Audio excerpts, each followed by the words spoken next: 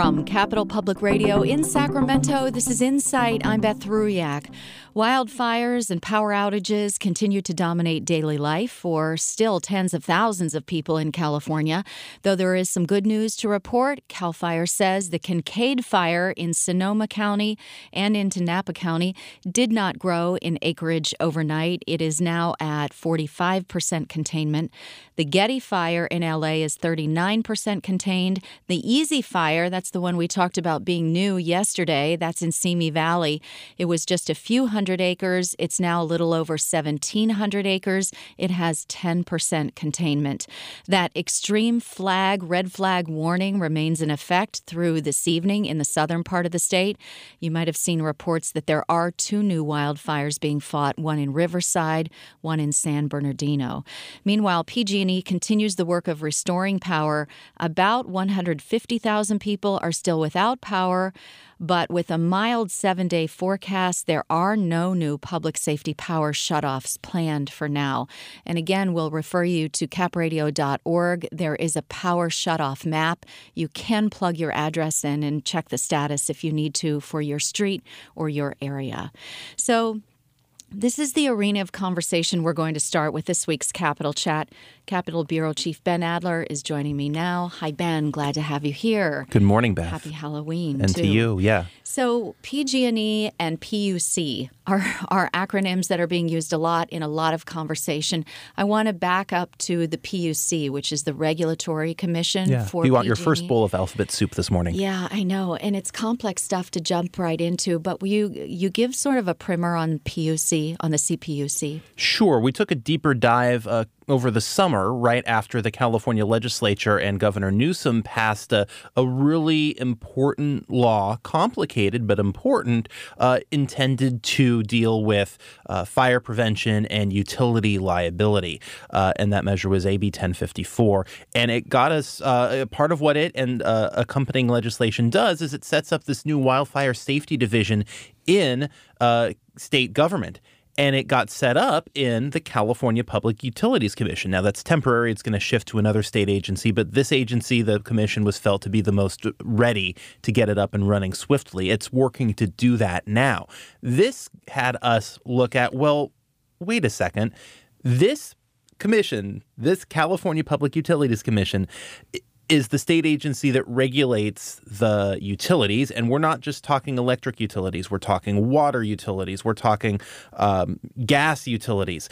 It also is responsible for telecommunications giants like AT&T and Comcast, ride-hailing companies like Uber and Lyft, which will bring us full circle as we go through another topic in our segment today, railroad companies like Union Pacific and BNSF, passenger, commuter, and light rail systems from Amtrak and BART and the LA Metro to the San Diego Trolley and, yes, Sacramento Regional Transit, limos, airport shuttles, bus companies like Greyhound and Megabus and ferry service. All of this under the PUC. Yes, exactly. And it used to regulate even more. It used to regulate residential moving companies, flight schools, whale watching boats, once upon a time even hot air balloons.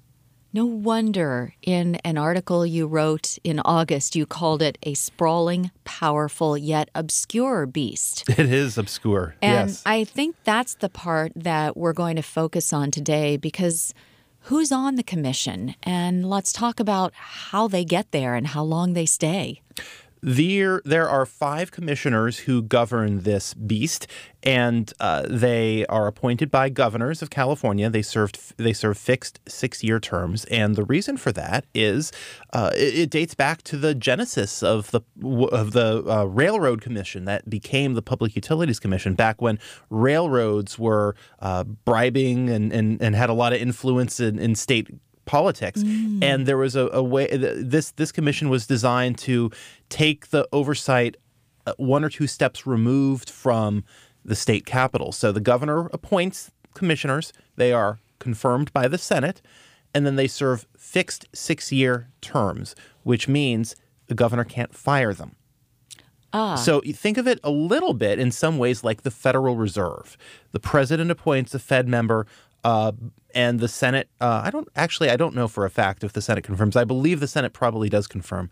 And then they serve fixed terms. And, you may recall President Trump expressing some frustration with one of his Fed picks, the Fed chairman, Jerome Powell, in recent months over interest rates. But he can't fire Jerome Powell.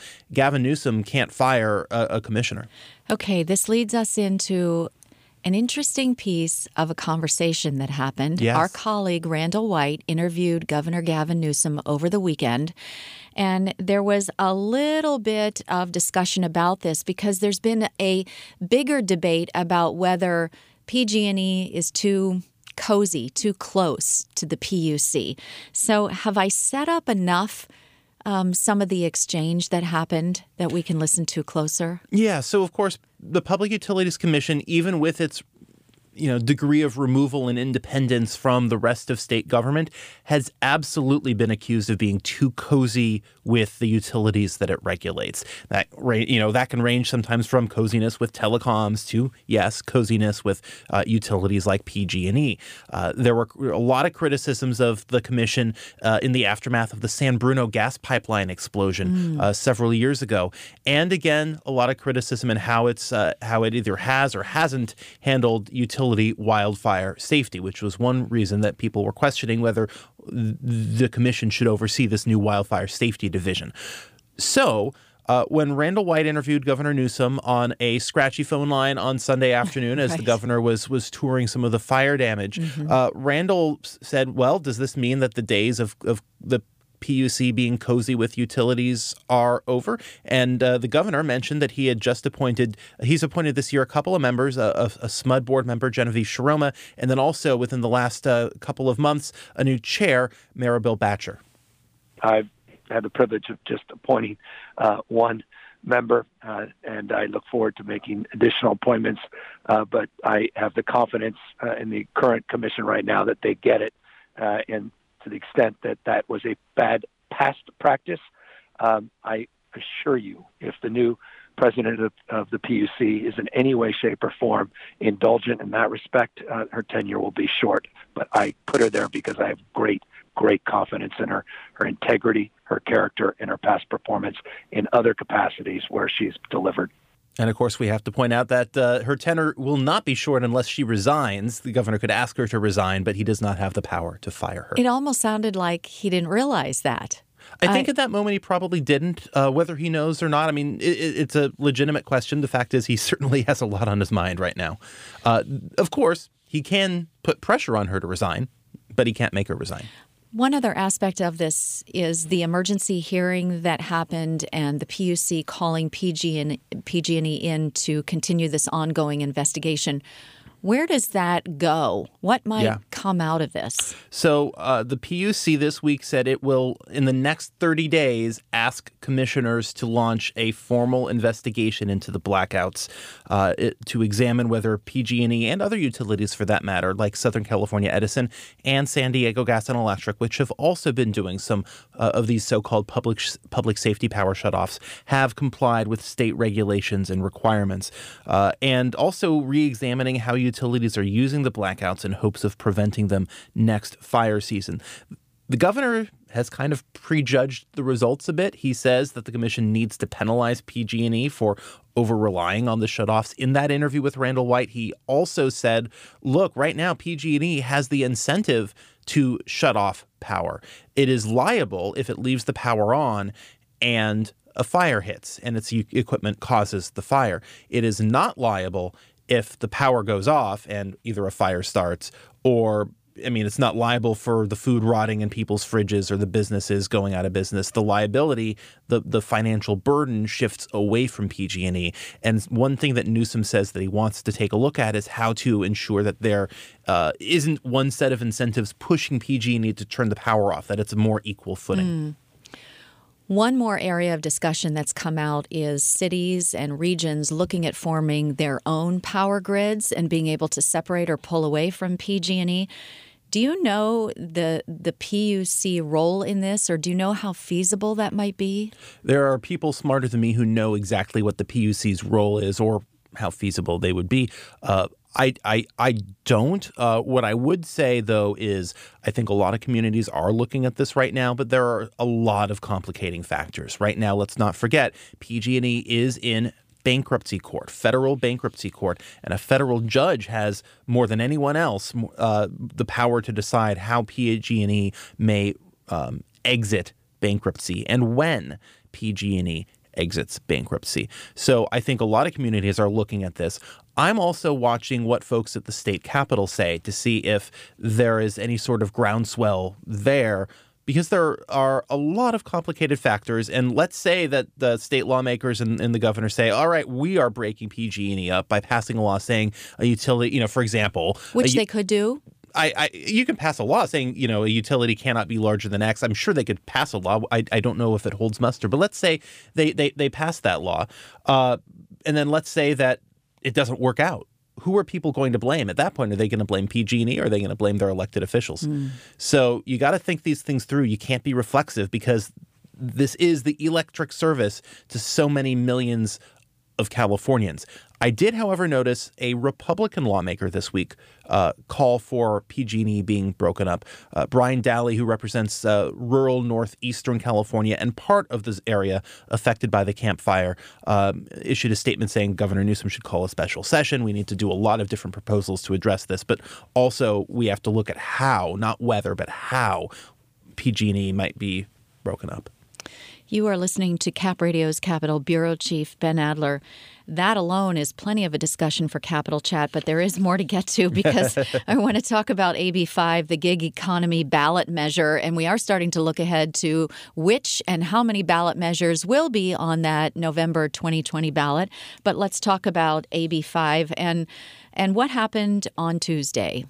Sure. And let's just back up one sec. AB 5 is a state law that signed last month by Governor Newsom and passed last month by the state legislature. It may have been signed. I got to check whether it was signed in early October or late September, but it was passed last month by the state legislature. The governor signed it. And it comes after a state Supreme Court ruling last year. So let's go back to the Supreme Court ruling, which started all of this. Okay. The California Supreme Court, in what is called the Dynamics case, set a new test, a three-pronged test for when workers should be classified as employees versus independent contractors. Very sweeping court ruling, caused a lot of folks in the business community and a lot of companies to panic. And then ask for that to be changed. Then you get to the legislature, and this bill, AB 5, becomes law. AB 5 exempts certain industries, certain types of workers. For example, lawyers, doctors, hairstylists, to some extent, freelance journalists up to a certain article limit. And there's a big debate going on. I mean, there are big debates over just about every industry in this bill and out of this bill. However, a lot of the industries were also left out, prominently the trucking industry and the gig economy. Gig companies like Uber, Lyft, DoorDash, Postmates, Instacart, they've all been pushing so hard to get exempted because they believe it threatens their business model. And when they didn't get the exemptions they wanted at the end of the legislative session, they vowed to go straight to voters. And three of the companies have pledged $30 million each, so $90 million total toward a November 2020 ballot measure. They just submitted that ballot measure this week. So that gives us the context. And that's what happened Tuesday, is this campaign was launched. That is the gig economy ballot measure. I do want to say that some people said the name of the original law as they pronounced it as Dynamex. So some people might not know when you say Dynamics that, oh, that's the one that when you look at it, it looks like Dynamex. But I want to get to some of the pro and con side of this. What is the ballot measure supposed to do? So the ballot measure offers benefits to gig drivers for app-based rideshare and delivery companies. It's narrowly tailored. So once again, more established industries like the truckers are left out of this ballot measure. They're going to have to try their own thing at the Capitol again or do a ballot measure or something like that. Or, of course, backers would say comply with the new law. So I should mention that is obviously an option too.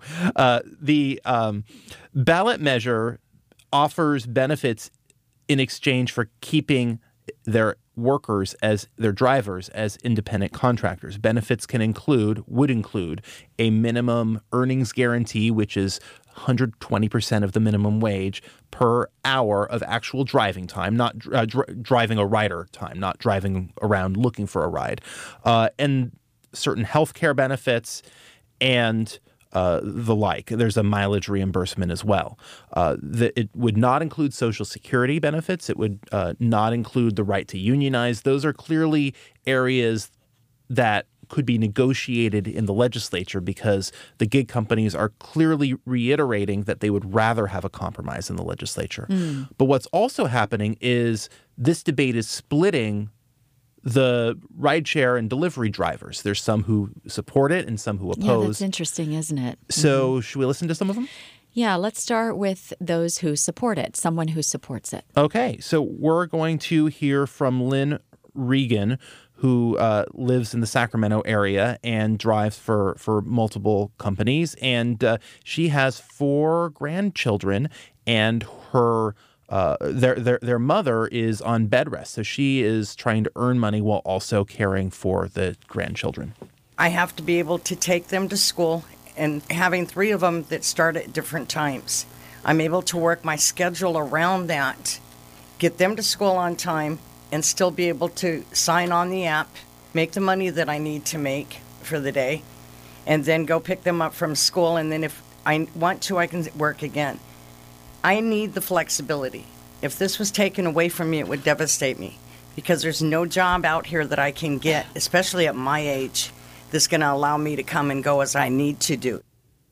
And then a driver opposed is Jeff Perry from Rio Linda. He says he ran the math, and under this ballot measure, he believes he would actually get a pay cut. I think Uber and Lyft have proven that they can't be trusted, and that's why drivers are looking for employee status, because employee status does provide protections and takes a lot of things out of the hands of Uber and Lyft, and we're not subject to their whim, you know. Drivers are saying this is poverty, we're struggling, right? And then they come and they cut the pay and they put a nice name on it, really pretty name, fancy, right? Commit to $90 million, but they don't tell the real story behind it, and the real story behind it is this is a pay cut. One thing that's clear is drivers are doing the math. They're looking at these benefits. They're looking at the work that they do. I've taken Lyft and Uber all over the country, and I'm always impressed by how smart and aware the drivers are of the business that they're involved in. They're entrepreneurial. They have to defend and protect themselves. And a lot of them will drive the maximum 14-hour shift, flexing it as they need to. And I should just interject to say the campaign in favor of the measure does not think that the math was done correctly by this other driver. And so there's going to need to be some more digging to do. I think, you know, each side has its perspective, but the text of the measure and how it's interpreted could be complicated too. There will be an interesting time period between January, when the law takes effect, and then the ballot measure, if it lands on the November ballot, and then it taking effect. What's going to happen in that period of time? Status quo. So here's the thing.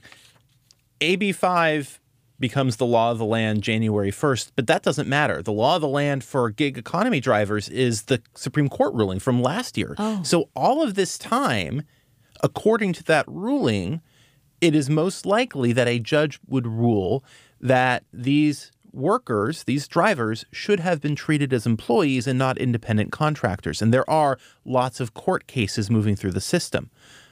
The gig companies argue, at least publicly, that they believe they are still allowed under dynamics to treat their drivers as independent contractors. They may be, compelled to say that because there's a lot of money at stake in these legal battles. But they feel they say they're going to keep doing what they're doing. If the court says they have to do something else in a specific case, then they would. but they're putting their attention toward a potential negotiation in the legislature, which would need to be completed by late June, or the November ballot. And one final note on the benefits being offered in this potential ballot measure as it relates to health care. It's an interesting package that they're offering. There would be two different subsidy levels. Drivers who work at least 15 hours a week on a platform would receive 50% of the average monthly bronze plan premium on Covered California, the state's Affordable Care Act health benefit exchange. Those who work at least 25 hours a week would get 100%. But according to the campaign itself at the news conference this week, they said, look, more than 80% of our drivers are more than 80% of rideshare drivers drive less than 20 hours a week. More than 90% of delivery drivers drive less than 10 hours a week. They said this in response to a question, why don't you offer Social Security benefits? They're like, this is not an employment model. This is supplemental income for most of these folks. But what it means is these quote unquote historic healthcare benefits, as described by the campaign, would barely go to any of the drivers. All right, this has been an extended Capitol chat. I'm not quite ready to let you go, though, because we alluded to the ballot measures that would be on the November 2020 ballot. The list, especially adding this one in, the list looks like it could be long or at least interesting. What's the picture that you see? I counted 10 that I see having legitimate chances of qualifying. The question is whether they'll stay on the ballot or whether deals will be reached, whether backers will withdraw them. Right. So we'll have to see. I don't know if you want me to start rattling them off. I suspect you don't. Maybe a bail reform bill? The referendum on the bail overhaul, the legislation, the state law to eliminate cash bail, that has already been qualified by the bail industry. And that will be on. That will be on the ballot, yes. I'm going to just make this big picture observation because we have about a year to talk about the propositions on the November ballot. There is, by the way, one proposition on the March ballot, a $15 billion school facilities bond, which has been designated Proposition 13. But I'll say this about the November ballot. It's shaping up to, unless the legislature puts a bunch of measures on too, to be a shorter ballot than potentially previous Novembers, but a bigger one. Many more big items, big props on there. Whereas in the past, a long ballot, maybe not everything would have grabbed everyone's attention. But the issues that will be on the November ballot or that could be on the November ballot, there's very few that you look at and you say, oh, this is not that big of a deal. We're going to be doing some explaining if the March ballot says Proposition 13 at the top. Thank God that it is not Prop 13 there is no Prop 13 on the November ballot, which is expected to include what is known a split roll ballot measure that would adjust the property taxes paid under Prop 13. Proposition 13. Right. All right. Let me wish you a happy Halloween. I know you have a few trick-or-treaters in your home that you'll be out and about with tonight. I'll be dressing up as a dad who makes bad jokes. I know. Thank you, Ben. You're welcome. That is Ben Adler. He is our CapRadio Capitol Bureau Chief. You can find much more state government news if you haven't had enough at capradio.org. Up next, we're going to continue the conversations about Meadowview as CapRadio's Making Meadowview podcast continues. You're listening to Insight on CapRadio.